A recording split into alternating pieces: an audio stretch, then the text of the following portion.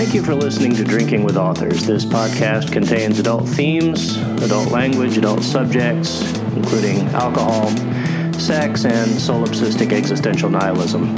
We ask if you are drinking along with us to please drink and listen responsibly.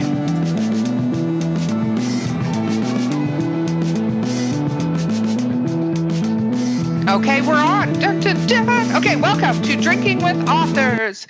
Yay! The time of COVID. So I say that because we're all doing this via Skype. So if we have technical issues, too bad. That's how this works. So I am your host, Erica Lance. With me as a co-host is Vanessa Valiente. And our amazing guest today is Elizabeth Seckman. Yay! Thank you for being on. Okay, we always talk about what we're drinking, so if people want to drink along, they can. So today I have a sparkling, semi-sweet red wine called Stella Rosa, and I found it in my fridge because somebody gave it to me, and I thought it was regular red wine, and so then I discovered it needed to be cold, and then it's COVID, so you scavenge during COVID for alcohol around your house. So true.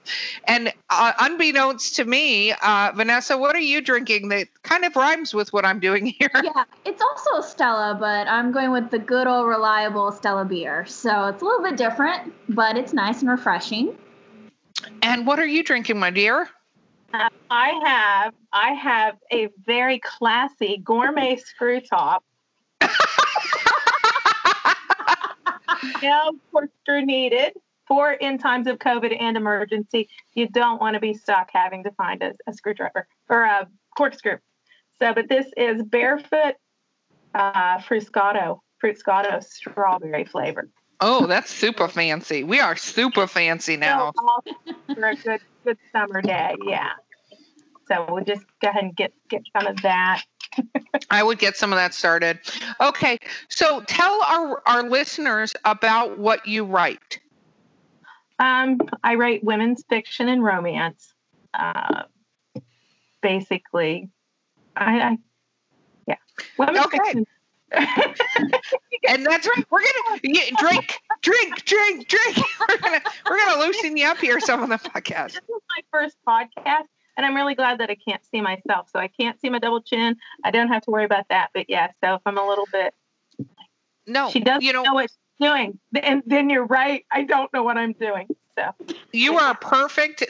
We can see you because it's a Skype call and it makes it easier to have a conversation. But everybody's just going to listen. Nobody's going to get to see you. They have all your publicity photos. That's what they're going to see. So you're amazing. That's even better. Photoshopped. Yeah, exactly. Austin took some pictures of us doing the podcast, and then he made them all beautiful, and I was like, wow, who's that? Oh wait, that's me. Okay, cool. Yeah. That's what I look like under Photoshop. I appreciate that. Okay, so you write romance. Is it sweet romance? Is it erotic romance? What kind of romance? Not erotic, and I think sometimes that's where it falls better into women's fiction than say romance, because there's a little bit of everything. I know you've talked to Barbie, my PA, and Barbie, it's funny, she'll get the first draft. And so, romance follows I don't want to say trope, but it's a trope. You can say that. It totally follows a trope. I'm always real cautious because I don't want to sound like I'm bad-mouthing romance either, because I love romance. But it'll be funny because she'll send me messages and say, this is where you just left romance. Like where you left the genre. So like in the book that is free right now and About Us, she starts a relationship but pauses kind of the relationship to get some mental some therapy and some things. And Barbie's like, here you go. You left romance because I guess in romance the love will conquer the problem. Yes, that is the trope. Women's fiction, I want her to conquer her problem and then go on to the romance.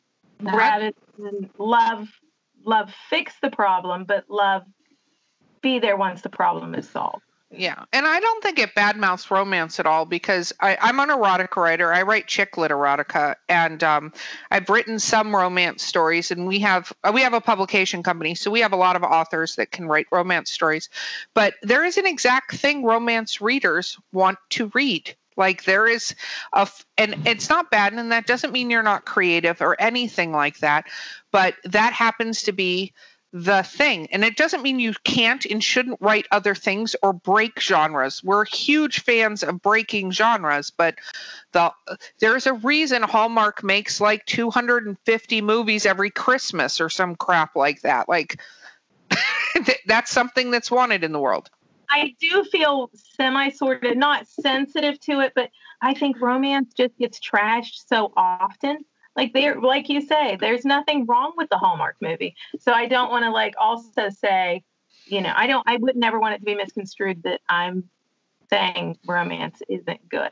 I'm just very bad about coloring in the lines is my problem. So I start loving it. And it's like, and I had my agent on the one book, she was like, try to stay just really hard. Try to stay within the trope. Just stay in the trope. And I started and I was like, screw it. There's a ghost. All of a sudden there's a ghost in there.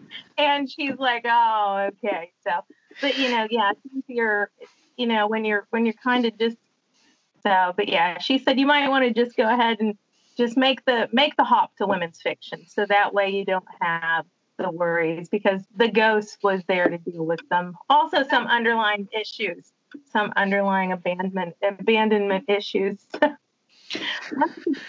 And it's not the love relationship that's solving that problem, but it's the relationship with the ghost, which sounds insane.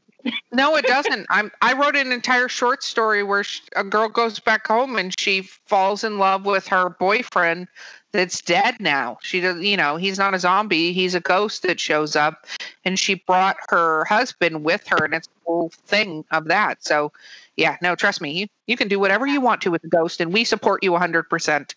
So when did you start writing? Let's see. My first one, I will get dates wrong, as my kids will point out. I'm horrible with numbers.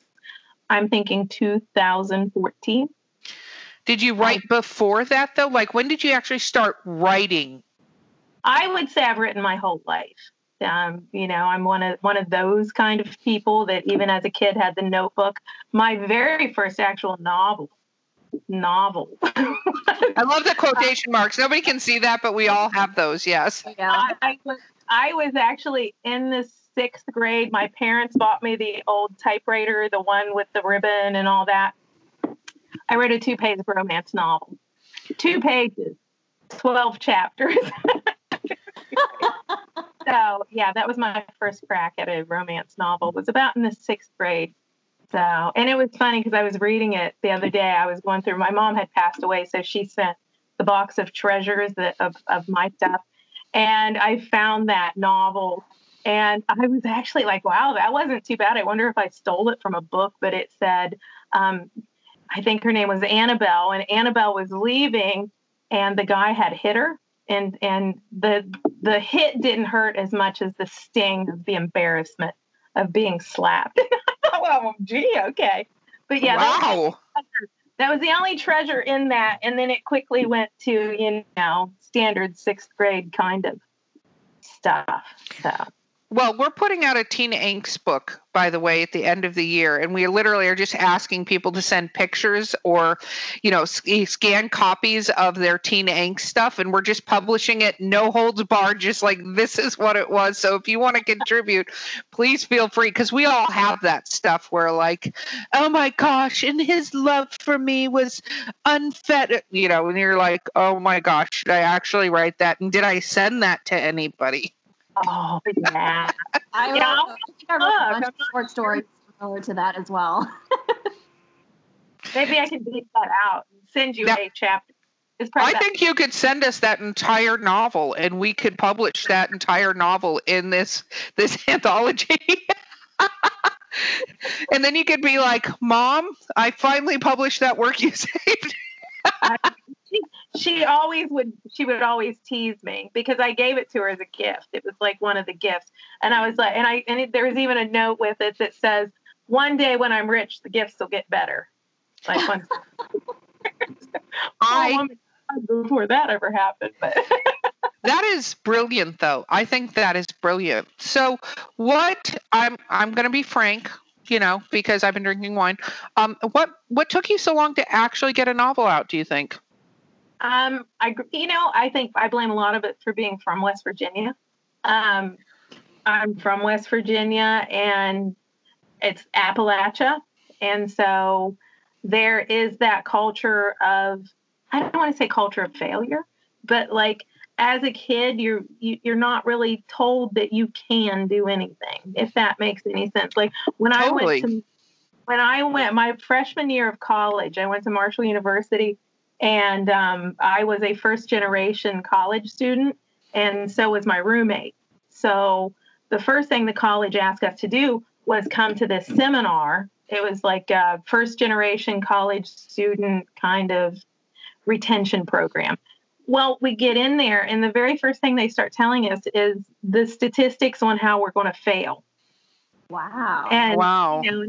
This whole, first generation college students, like how many make it through the freshman year, how many make it through the sophomore year. And I remember I told my roommate, I'm not going back, because like when I got there, I was naive enough to think I could do anything. And now they're giving me all these statistics on how badly I'm going to fail.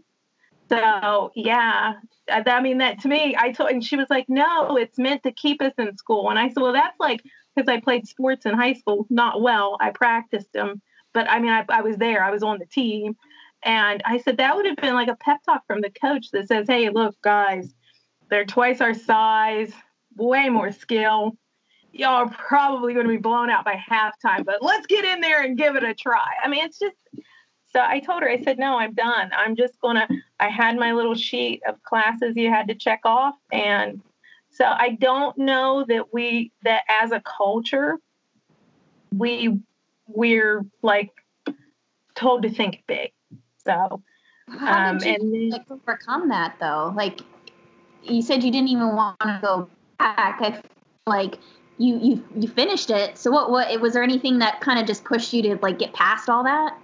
Yeah, well, it was very much a blessing. What had happened is my mom, it was funny. She had gone to the Outer Banks, which is my home away from home. I love it there.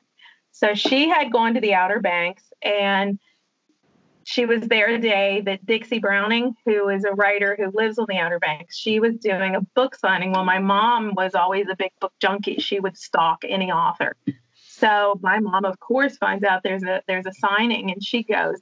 And she gets this, and it was a Harlequin, so she gets it signed and she brings it home to me as my gift, because she'd always pick up something. And she gave it to me, and I was kind of like, and she was like, you snarky little reader, just read the book. And I was like, don't roll your eyes at a Harlequin, read the damn book. So and it was the autograph to me, and I read it. And it was really enjoyable. So I messaged Dixie because I found out that she also was Bronwyn Williams. She had also been writing under the pseudonym Bronwyn Williams. And my sister was a huge fan. So I wrote her a letter and asked her if she would sign my sister a book for her 50th birthday. And we started corresponding. And so, and I told her that I had always wanted to be a writer, but, I was never in the right place to be a writer. Like I didn't grow up in New York. I didn't have access to, that sort of what in my mind was the only way to do it. And she was like, you know what, you want to write?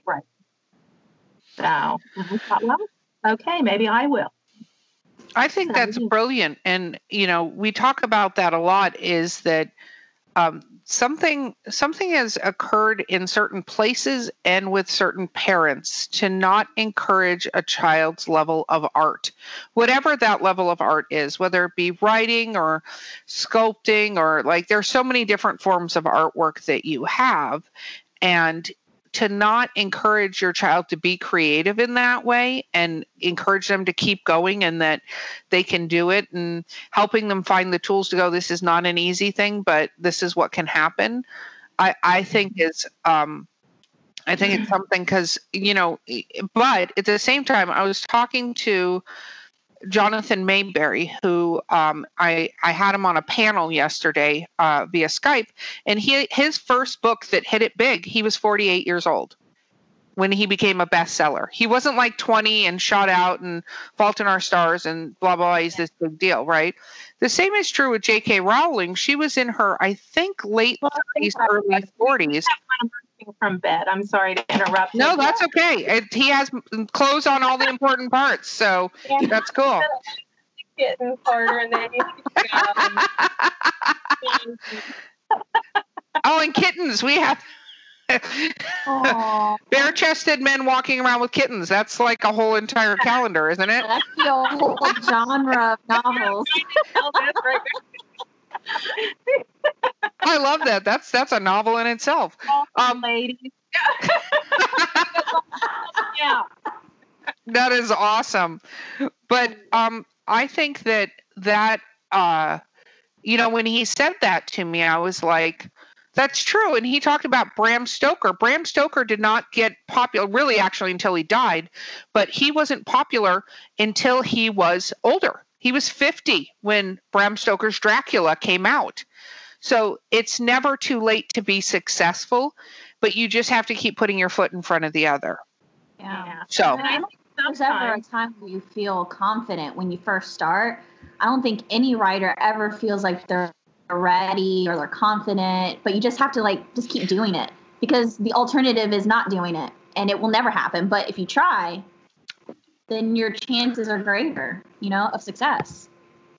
Well, I'll tell friends sometimes, some writer friends that get frustrated. I always tell them writing isn't so much a hobby or a job or a skill or anything else. It's an addiction. And if you're addicted to it, nothing's going to stop you. And I think one of the things, once you get older, you really just stop caring so much what other people think. When you're younger, you worry more about, whether it's going to sell, what are people going to say? If it doesn't sell, where are they going to be? You know what I mean? How many people are laughing at you or whatever. You do hit a certain age in your life where you really just don't give a crap. So, which is, I think, brilliant. I mean, that's my opinion. It's pretty brilliant to not give a flying crap what's happening and stuff like that. And I think it's important to get to that point where you don't give a crap what's happening. Let's talk about what kind of writer you are. So are you a plotter? Are you a pantser? Are you an outliner? Are you a pantser? What kind of writing do you do?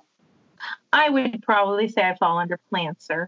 I like to have an outline. Usually when I come up with a idea for a book, I'll have I don't know if you'd call it the theme, but I'll think, well, I want a story about whatever. So I usually know the ending. I know how I want it to turn out. I know what I want the characters to learn. Then it becomes more of a, how do I get them there? So then there's the beginning, which is, one of the hardest things to write. And then, yes, I'll do an outline, and sometimes it's almost like a mini draft, almost like a summary. I'll just kind of go through. But then once I start, there's lots of wiggle room. So, So I start, I think, with the bare bones outline, and then once the characters start to have their own voice and their own kind of personality, they take on their own voice, then they start going in their own direction. So do your characters lead you? Like a lot of authors talk about their characters. Like one of our good friends feels like she stalks behind her characters and takes notes of everything they're doing. And other people sit and the character goes left and they're like, where are you? Okay, fine. Okay, we're going that way. What are we doing? How do you feel about your characters? I think that's a very good description. I mean, at some point in time, like when you start off, they all kind of feel like the exact same character. They all kind of feel, and that'll be my first initial worry is I'll think, is this the same heroine that I just had in the last book? Like she's, so a lot of basic similarities, but then at some point, they start to take on their own voice, and you can it's almost like once you get to know someone in life, like you can guess what they said. Like I have a friend who knows me very well, and she knows what I think in my head and what I say are often two completely different things. But I'll lie and say, and I said, okay, so I was in this clothing store, it was a bra store, and the dressing rooms opened right up to the general selling area. Well, so it was locked. The lady comes and unlocks my door and swings it open. And so it's like boobs out for the world. And I was like, so I told my friend, I was like, and she swung the door open and I was like, excuse me. And she was like, did you really say that? Because she knows me. I was like, no, I apologize, damn it. I'm apologizing. I was like, oh, I'm sorry. I'm so sorry for showing my boobs to the world because you unlocked my door and swung it open. So, but it's like she knew me. So I think the same happens with characters. After a while, you know them. And so when you're writing their dialogue or their actions, you're like, oh, no, they wouldn't have done that. Even though it would help the plot if they would. But they didn't. So. No, totally. I think that's awesome. What do you feel like you do really, really well as an author? Oh, that sounds so cool. I kind of think I do pretty well at dialogue. I enjoy the dialogue. I hear them in my head, and I think sometimes I'm horrible with description. So I know that I have to go back in and kind of like, I'll send it to my beta readers and they'll be like, what state is this even in? I'm like, oh, crap. All right, fine. But I mean, it's the dialogue, I think, that I like. And I also like building characters. My background's in social work. So I'm used to the whole, family systems theories and personality development, blah, blah, blah. So what is it that made this character who they are and all that. So, yeah. Very cool. So what are you terrible at? I am terrible at descriptions. And then if I try to put I think, well, I'm going to put them in. And then I'll go and I'll look at reviews and I'm like, oh my God, seriously, did we really need to know what color the floor was? And I'll be like, I didn't think it did, but other people thought you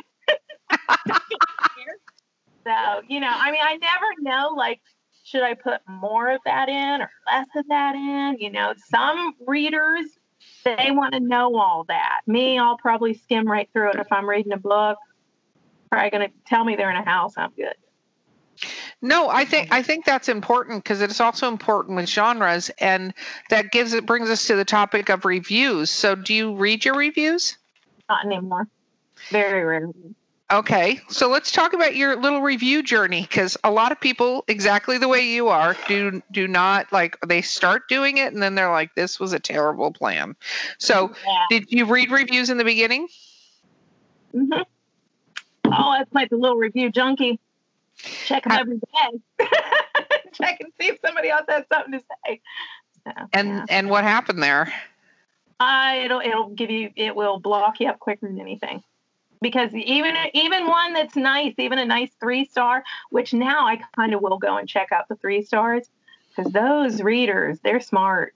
They're smart. So every now and then I will read them because I'll notice things. I noticed that I made my characters cry way too much in the early books from reading reviews. Some of these readers and these 3 and 4-star reviewers and 5-star, we love 5-star. But they'll put a lot of intelligent thought into the story and would have been nice. The one book I had, the Who's Your Dad, where he brings her some flowers and somebody said, I really thought that was going to come back at the end of the book. So, I missed an opportunity there. So he had brought her dandelions, told her if she kept them long enough, they'd turn into wishes. And she said, I really thought that would come back at the end of the book. As a writer, I didn't think to bring that back. It would have, and it would have been a great, closed in that circle. I thought, ooh, note to self, when you throw something in there that is kind of symbolic, make it recur. So, yeah. That makes sense. Do you find one of the things that always drives me crazy about reviews is if this wasn't really the book for that person and they're giving you a review? Yes, I have one from a man it was my very first book. And I think this might have been the review that made me decide, stalking the reviews is probably not a great idea. It said, the review. See, and this is sad because I can almost remember it verbatim. I hate romance, but, and I'm like, then why did you buy the book? Like, did somebody give it to you for free? Did somebody say, here, you have to, I thought, so people ask me all the time, will you read and review like this science fiction? And I'll be like, I hate science fiction. So I am not the reviewer for you because you're already starting, if you're going up to bat, we're going to throw you the pitch while you're still in the parking lot because I just don't like reading it. So, but yeah, those ones, yeah, what are you thinking? No, totally. I agree. What about you? Do you review? I will review, but only books that I like. I will never give an author a bad review. If I read a book that I completely hate, I might, and you've asked me to review it, I might message you and say, it has this or that flaw that probably could use fixed. But unless I can read a book and enjoy it, I'm not going to review it because I'll never give an author a bad review because I don't want to be a reviewer. So that's not my profession. So I'm not going to pick apart another writer. No, that makes sense. Do you read books all the way through? Not anymore. I used to. If I started a book, even if I hated it, I would power my way through it. But now I'm too busy. So if I hate the book, I'm going to read I'll read the first 3 chapters. If you haven't grabbed me, I might skim to the middle. If I'm still not all in, I'm out. So I might read a chapter to see how it turned out, but. No, I think that's something that comes with age and in a good way is that your time is valuable. Like, so if you don't have it, be willing to walk away and go, nope. But do you have friends that ask you to read stuff and you start reading it and you're like, oh dear God, this is terrible? That's hard. Yeah. It happens every now and then. But then again, as my kids point out, I wasn't a huge fan of Pulp Fiction first time I watched it. Everybody loves that. So just because I don't like something doesn't mean, and they've like forced me to like watch it again until I'm past the whole, I'm not big into like gory kind of movies. And so they're like, but you've got to watch this movie again because there's all kinds of subtleties. So, yeah. But so who am I? You know what I mean? Just because I hate something doesn't mean I'm the end all. Oh, no, it's true. I think there's an audience part to that you have, but it's very interesting dynamic when you're a writer, you have a skill set. And I think this would be true if you're a doctor, a lawyer, an insurance agent, I don't care what it is, right? You know stuff that the common person doesn't necessarily know, right? So you could be reading something and be like, oh. So you got to go, do I tell this person how bad this is? Like, where is the line? And so it's interesting when you try to go, it's kind of like going clothes shopping with your friends. I always ask my friends, I'm like, do you like that outfit? Like, that's my question, because they're like, what do you think? And I'm like, do you like it? And if they're like, oh my God, it's the best outfit, I love it, then I'm like, you should get it. That's my response. Well, I mean, if it's a good friend, usually I'll only read for, because you are busy. So I have to kind of like you to do the reading. I always tell them, this is my opinion, take it or leave it.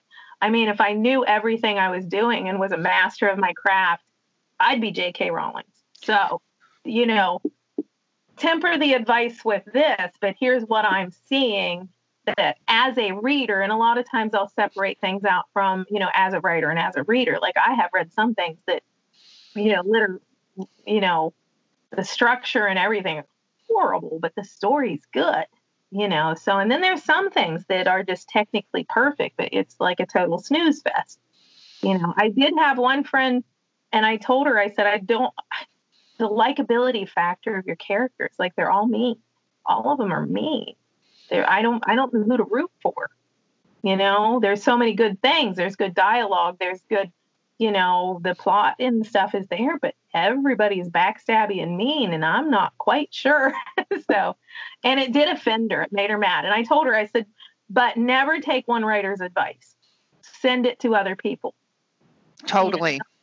Yeah. Don't tear up a script. Don't tear up a manuscript because one person tells you they don't like it, but if, you're getting a general consensus, this might be something you want to take a look at. And one of the things, because I know people are kind, whenever I ask my beta readers to read, or just my readers, I'll sometimes call my alpha readers, my readers that aren't even writers. So I'll ask them, because they'll say, well, what do you want to know?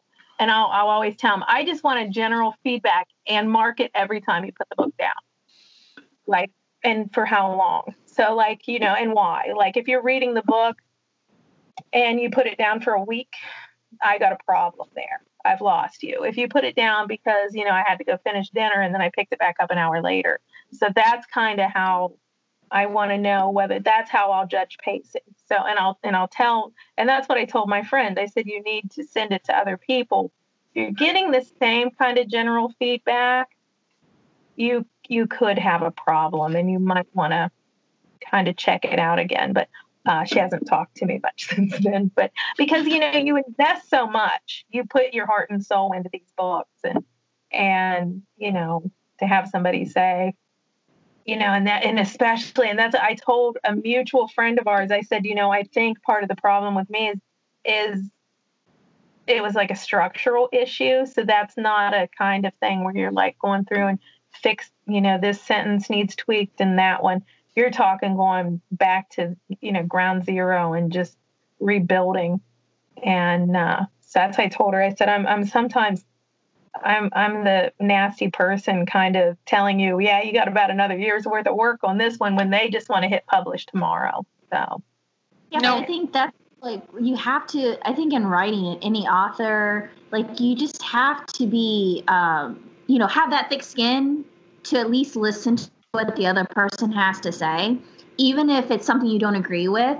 Sometimes it's always good just to let it sit there and just like, okay, why did this person feel this way about a particular piece? Like, even if you don't agree with their recommendation, sometimes if you just give yourself an opportunity to like think about it, then you come up with a solution that's better for you as well as meeting the problem that the reader is seeing, and so sometimes if you don't agree right away, just let it sink in and think about it, because sometimes you'd be surprised some of the things that you come up with, and then you go back to your beta reader or in your case your alpha reader, and they'll be like, oh my gosh, I didn't think of that, and you fixed the problem and you made the story amazing, Yeah.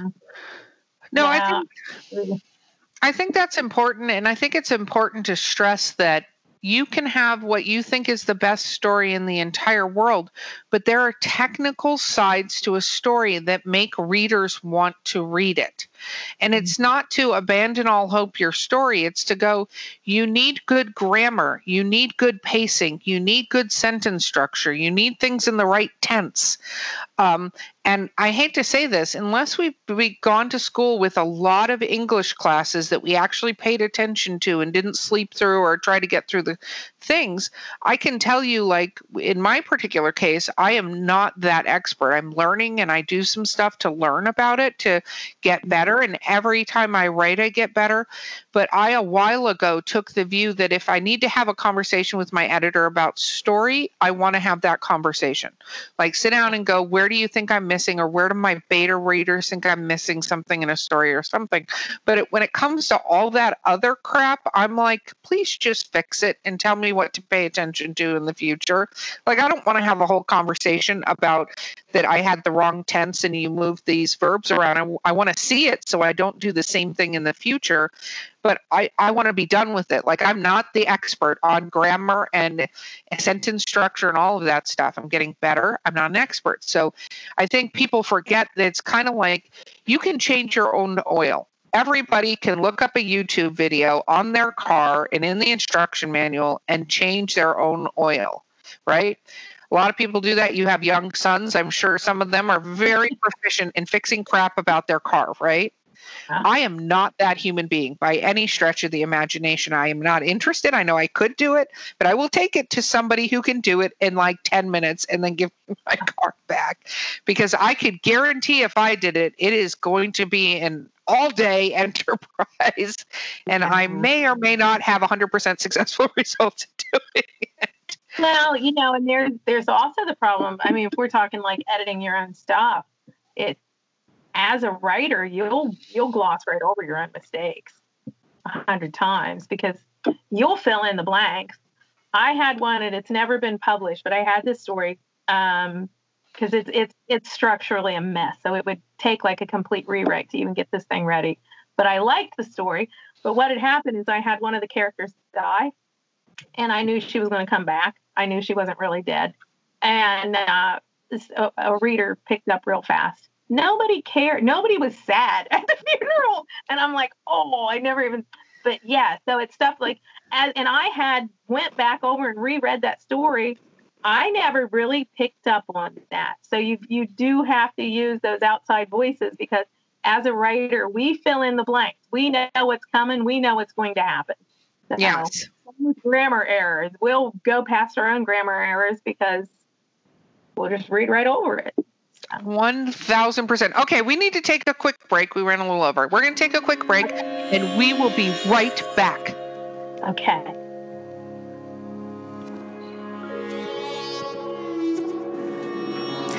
Hey, thank you for listening to Drinking with Authors. We wanted to let you know that if you're an aspiring author out there and you'd like to be on our podcast, you can email us at drinkingwithauthors@gmail.com. Or if you guys have a question, comment, want to tell us some little tidbit of interesting news, you can always direct message us or comment on Twitter, Instagram, or Facebook. We love that you're listening, we love that you're out there, and we look forward to hearing from you.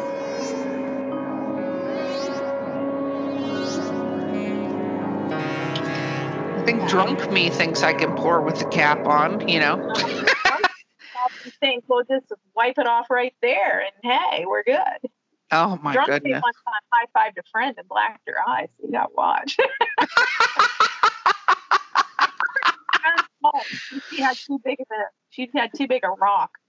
And when I high-fived her, she was drunk too, and it came back and smacked her in the face and blacked her eye, and she was running for office, and I was like, tell me you're in some kind of gang fight or something. I don't know. You have to come up with some kind of backstory because getting high-fived by a friend while you're drunk isn't going to be a good one on the campaign trail.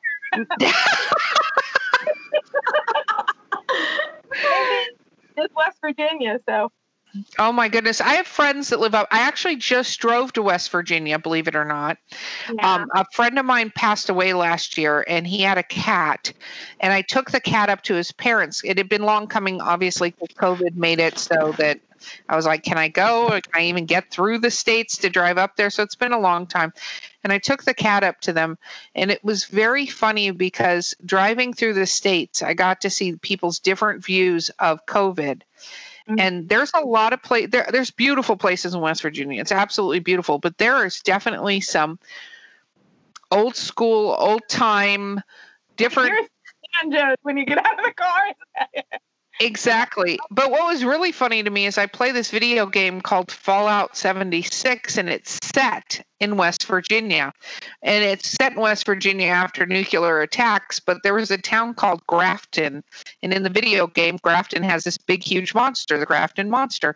And I was like, that's Grafton? Because we drove past it, and I'm like, this is where the Grafton Monster is. And my friend's like, you're ridiculous.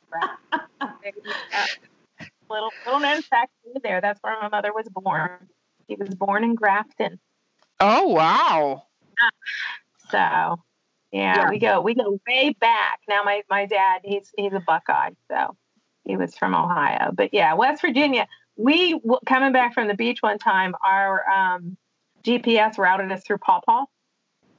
And I told my husband if we weren't like native West Virginians, I'd be locking the doors and be afraid to get out of the car because I swear if you listen closely enough, you could hear banjo music and somebody was going to get raped. I was like, you just know this is one scary place. And even the name, Paw Paw, West Virginia. I mean, that's just, so yeah. But. Scary. It's scary. Okay. So how many books have you published now? I think it's 7 or 8, and then some smaller pieces in anthologies. Very cool. So what is your latest release?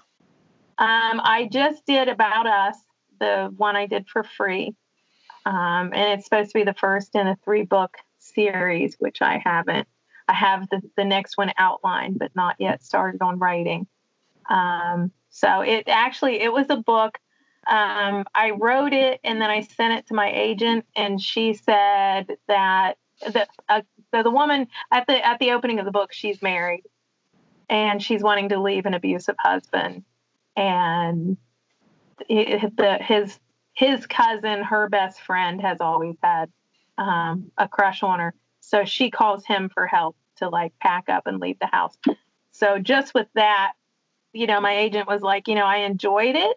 She said, we can't sell that because any whiff of, extramarital anything, it will not sell because that's so. But, and I really liked the book. And then I had sent it to Barbie, and she was like, put that on Wattpad. She's like, it's already written, so you may as well, at least use it for a little bit of something. So I started, and I'd only had I told her, I don't have the whole thing written. I only had like the first half written. And so I put it on Wattpad, and as readers were giving feedback, that was kind of fun. So as they were giving feedback, what they liked, what they didn't like, that's how the second half of the book kind of got itself written out. So that's very cool. And so you're working on that series, right? Mm-hmm. Is that what's coming up next for you? Now I have one with my publisher. It's called Flip My Heart, and it's a standalone. It's the one with the ghost. It's about a lady who she is recently divorced, and her aunt dies, and so she goes back to the Outer Banks, which is where she grew up. She goes back to Rodanthe, and so she's going back. She did have money. She's lost her money. She's put on weight. She's divorced, so she's not at all excited to head back to this funeral and have everybody kind of see that she didn't do real well in life. And so she gets there, and the aunt had taken in a foster child that Danny is the name of the main character. So she plans to just go to the funeral and get the heck out of Dodge. And so while she's there, the aunt keeps popping up, and she's like, thinks she's losing her mind. So she goes to leave the funeral, pulls out in front of a car, ends up in the hospital. And then she finds out that the aunt had this foster kid, that, Danny would just be a horrible person. This child's lost everything. And so if she packs up and leaves, the girl goes back into foster care. So she's going to go ahead and stick around on the island, kind of deal with her demons and hot guy next door. And so there's nothing like a hot guy next door to help you deal with your demons. Not going to lie. Hot guy with some construct. When we were coming up with with the taglines or whatever, I forget what they're called now. I always forget. I was like, she has problems. He has the tool to fix them. And she's like, okay, no, it's not. I can do it. What else do we need? Oh, I see what you're going with. He's in construction. But then, like my publisher always says, you have to be careful, because if it's too racy and then they get the book and it's not racy, Yeah, then you've got disappointed readers. There was no use of that tool the way I thought it would be. That is a true story. That is a true story. What do you think about writing in other genres? So you write women's fiction, you write romance a little bit. What do you think about writing in other genres? Have you ever thought about writing different genres? I have thought. I had this idea for almost like a horror story. And I decided that's why Stephen King drinks, because you take those books to bed with you at night. And if they're not happy books, I'm not sleeping. You know what I mean? So I'm a horror writer, so I understand. Yeah. So if I'm laying in bed and I'm, my head's filled with demons and monsters and ghosts, I'm not the bravest soul in the world.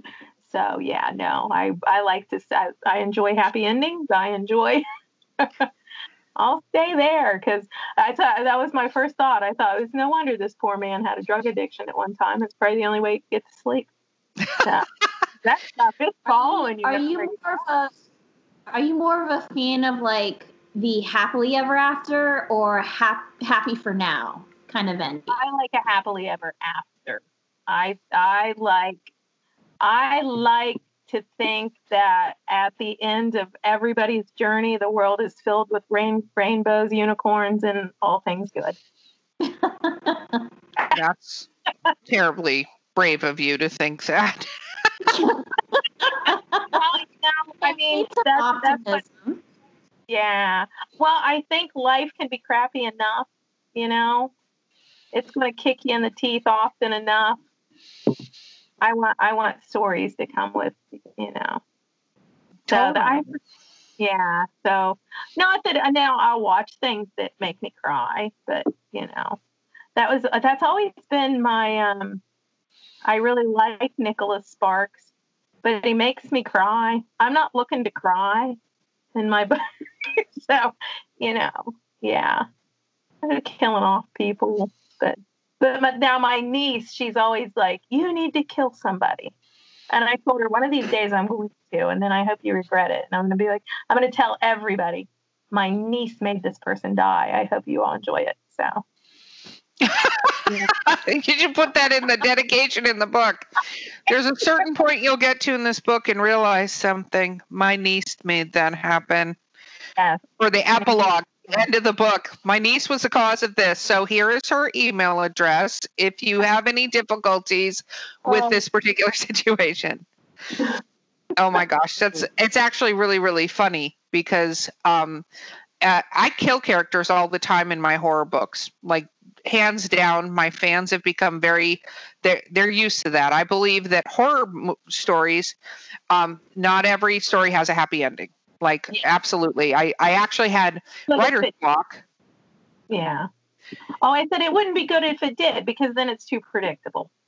Well, that, and I also think that when people go through terrible experiences in their life, like I kind of akin it to Hunger Games, because a lot of people have watched that, but at the end of Hunger Games, they're broken. They're very broken. Like, they've gone through something so traumatic that, yes, they did some right things and they helped a giant cause make a social change that was necessary.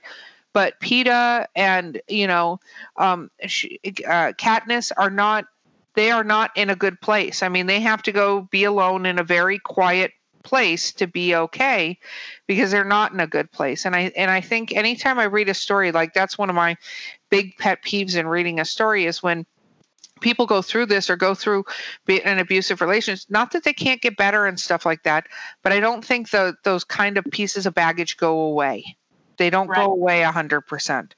And so to act at the end of a story or whatever, like that went away, I don't think that's fair to your reader almost.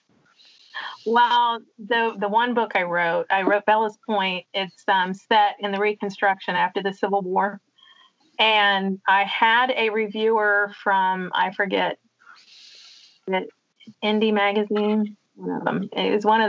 It was like a professional reviewer. What they said, they liked the story all the way up until the hero lies to her.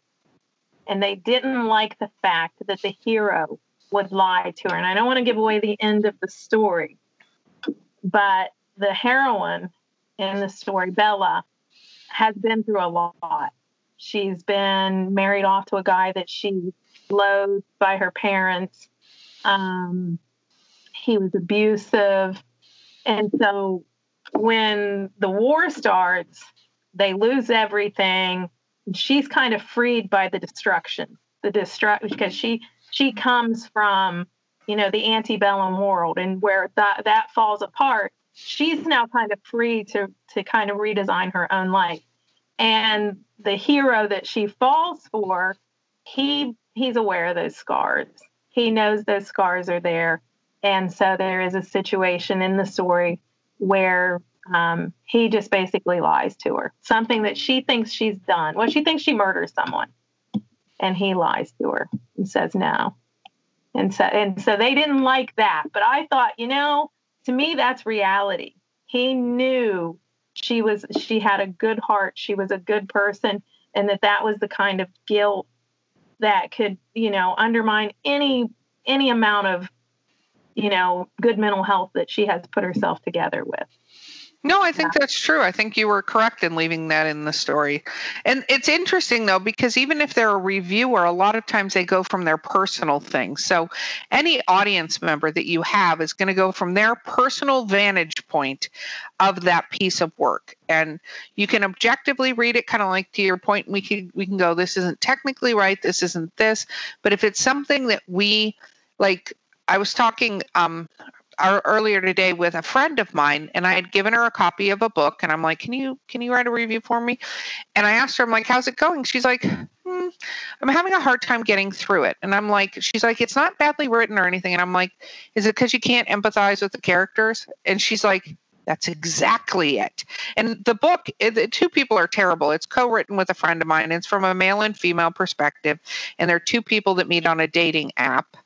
And they're just not good people. And it's all about the lies on the dating app. It's called 72% Match, because the dating apps match you with people on the weirdest algorithms, having nothing to do with whether or not you actually should be with the person. Yeah.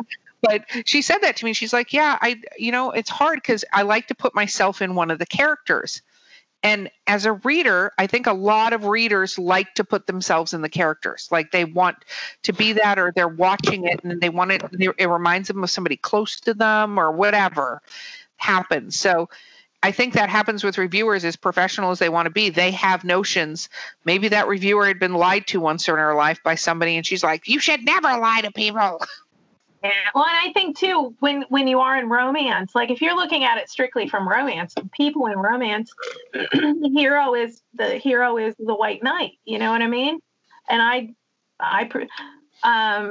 in Fate Intended, the heroine in that one, she's ornery, and she likes this guy, and she knows his girlfriend is evil.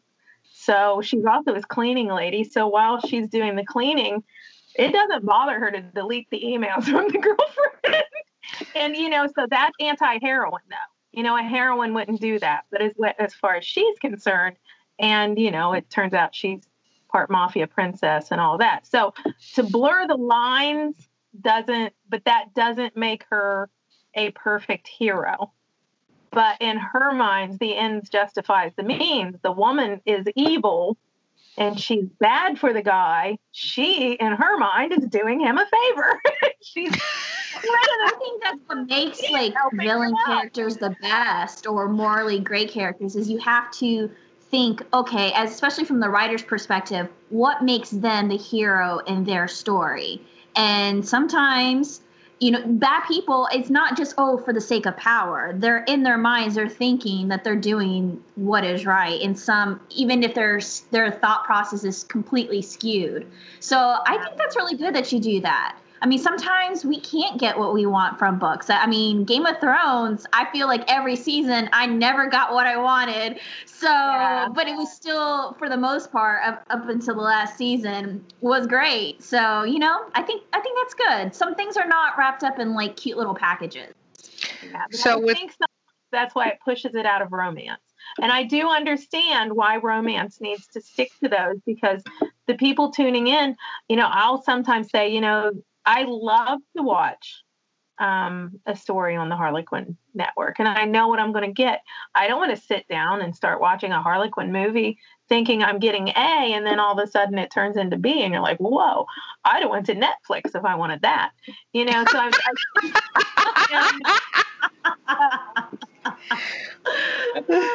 I would watch Black Mirror on Netflix if I thought this was the direction the story was going. That's it. When somebody picks it up, when it's the package, it's like my editor or like my publisher said, you can't make something look racy and then it's not racy.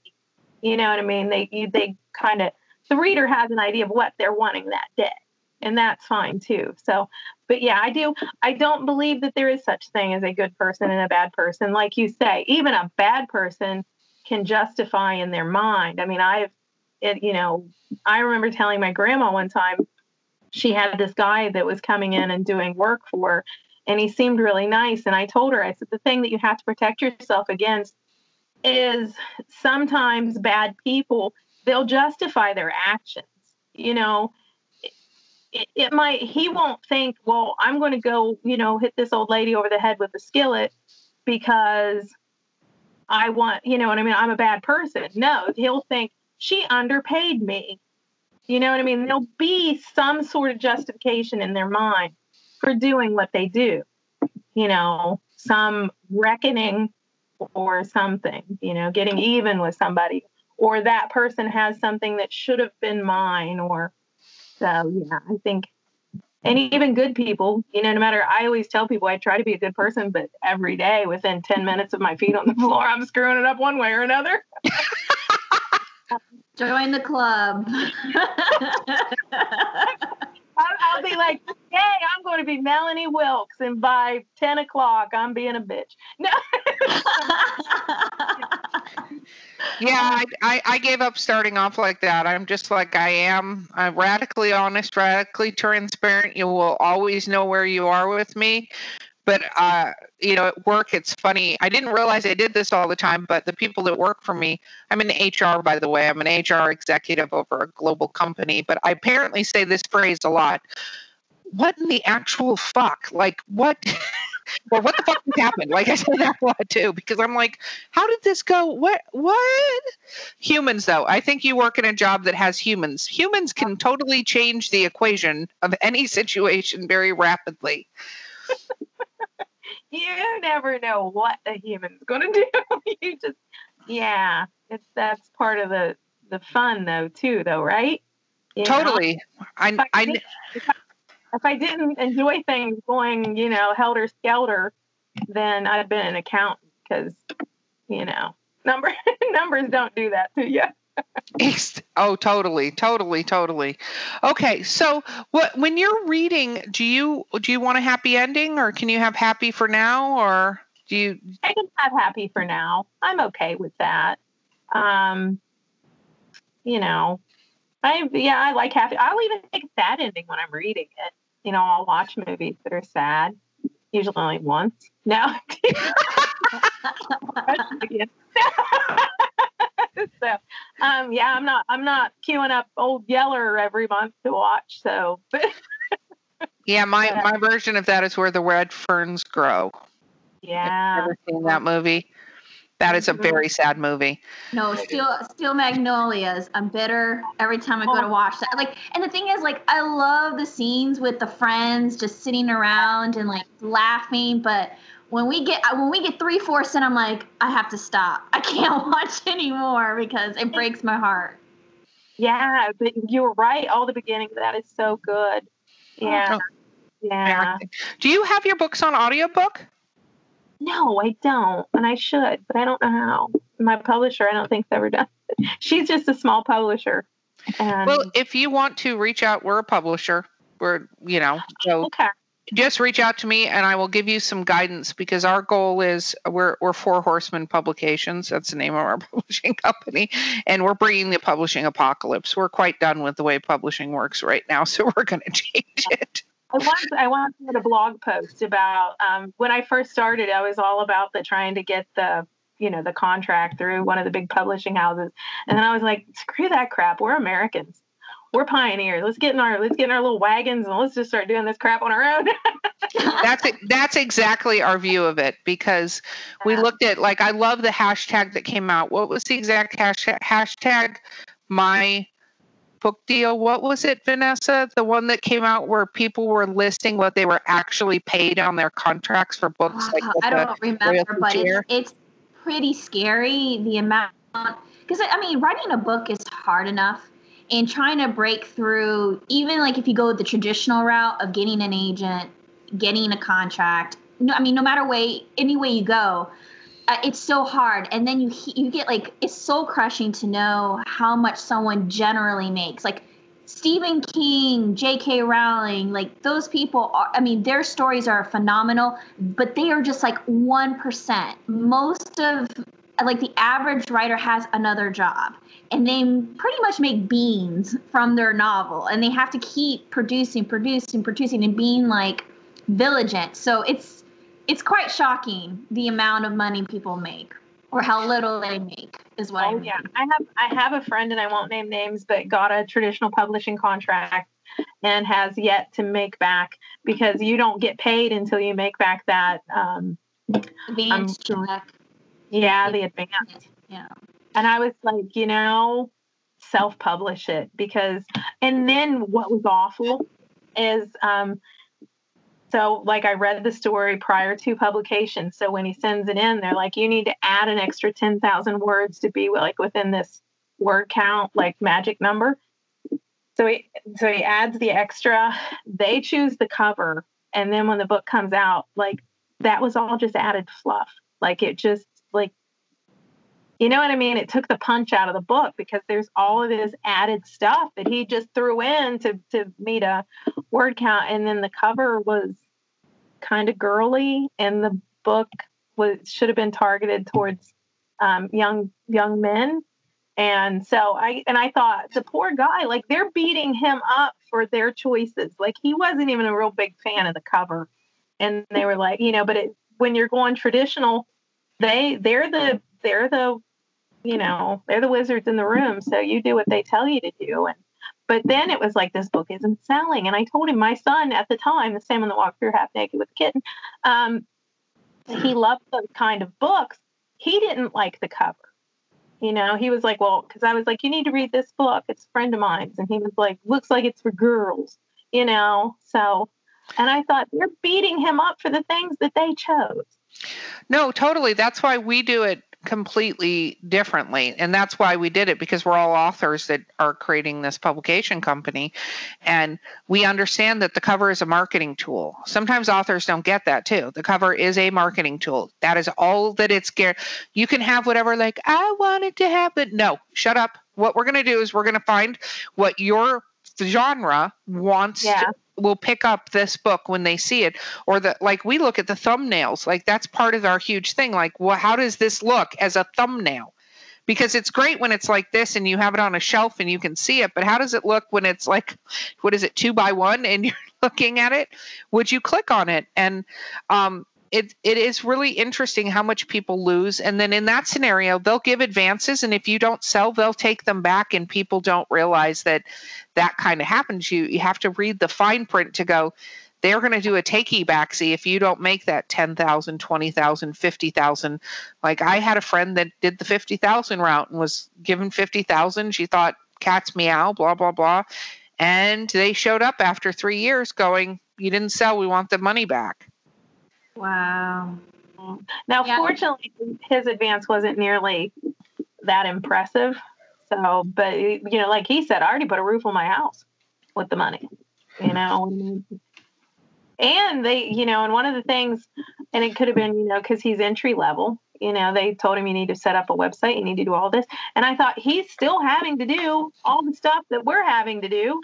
I thought that just meant magically, like, I don't know, like the marketing fairies showed up at your house and were like, okay, here you go. This is how this all is set up. I've listened to so many podcasts about exactly that scenario that you'd be surprised that even if you went the traditional route, you got in with one of the major houses like Simon Schuster, Penguin, that even when you get picked in that season of 30-something books that they have slotted, only out of those 30, one of them will get that major push. And it's the one that you see like everywhere, the big buzz book. And other than that, even if you're traditionally published, you still have to do your own marketing. It's, again, one person out of 30 of the half of that fall season is going to get the backing. Everyone else still has to do their own work. And so that's why no matter where you are, you should always know some level of marketing, because you don't know what you're going to get. You just pray and hope that you're going to get enough support. But if not, you have to be your own support to make your own success. And only get 6% royalties. Oh, don't get me started down that path, because we have to wrap up. We're getting to the end and you'll get me down an entire tangent. Maybe it's a podcast. But so we need some shameless self-promotion from you. Tell people where to find you. I think most of my books are most everywhere that they're sold online, Amazon. Now, some of the ones I've self-published, I have done the KDP So they are Amazon only. I have a website. I have a blog. Which is? It's Seckman.com. www.elizabethseckman.com. And that's Seckman with an S, not a B or an F. Everybody always wants to make me a Beckman or a Feckman, but it's a Seckman. And I also have a blog.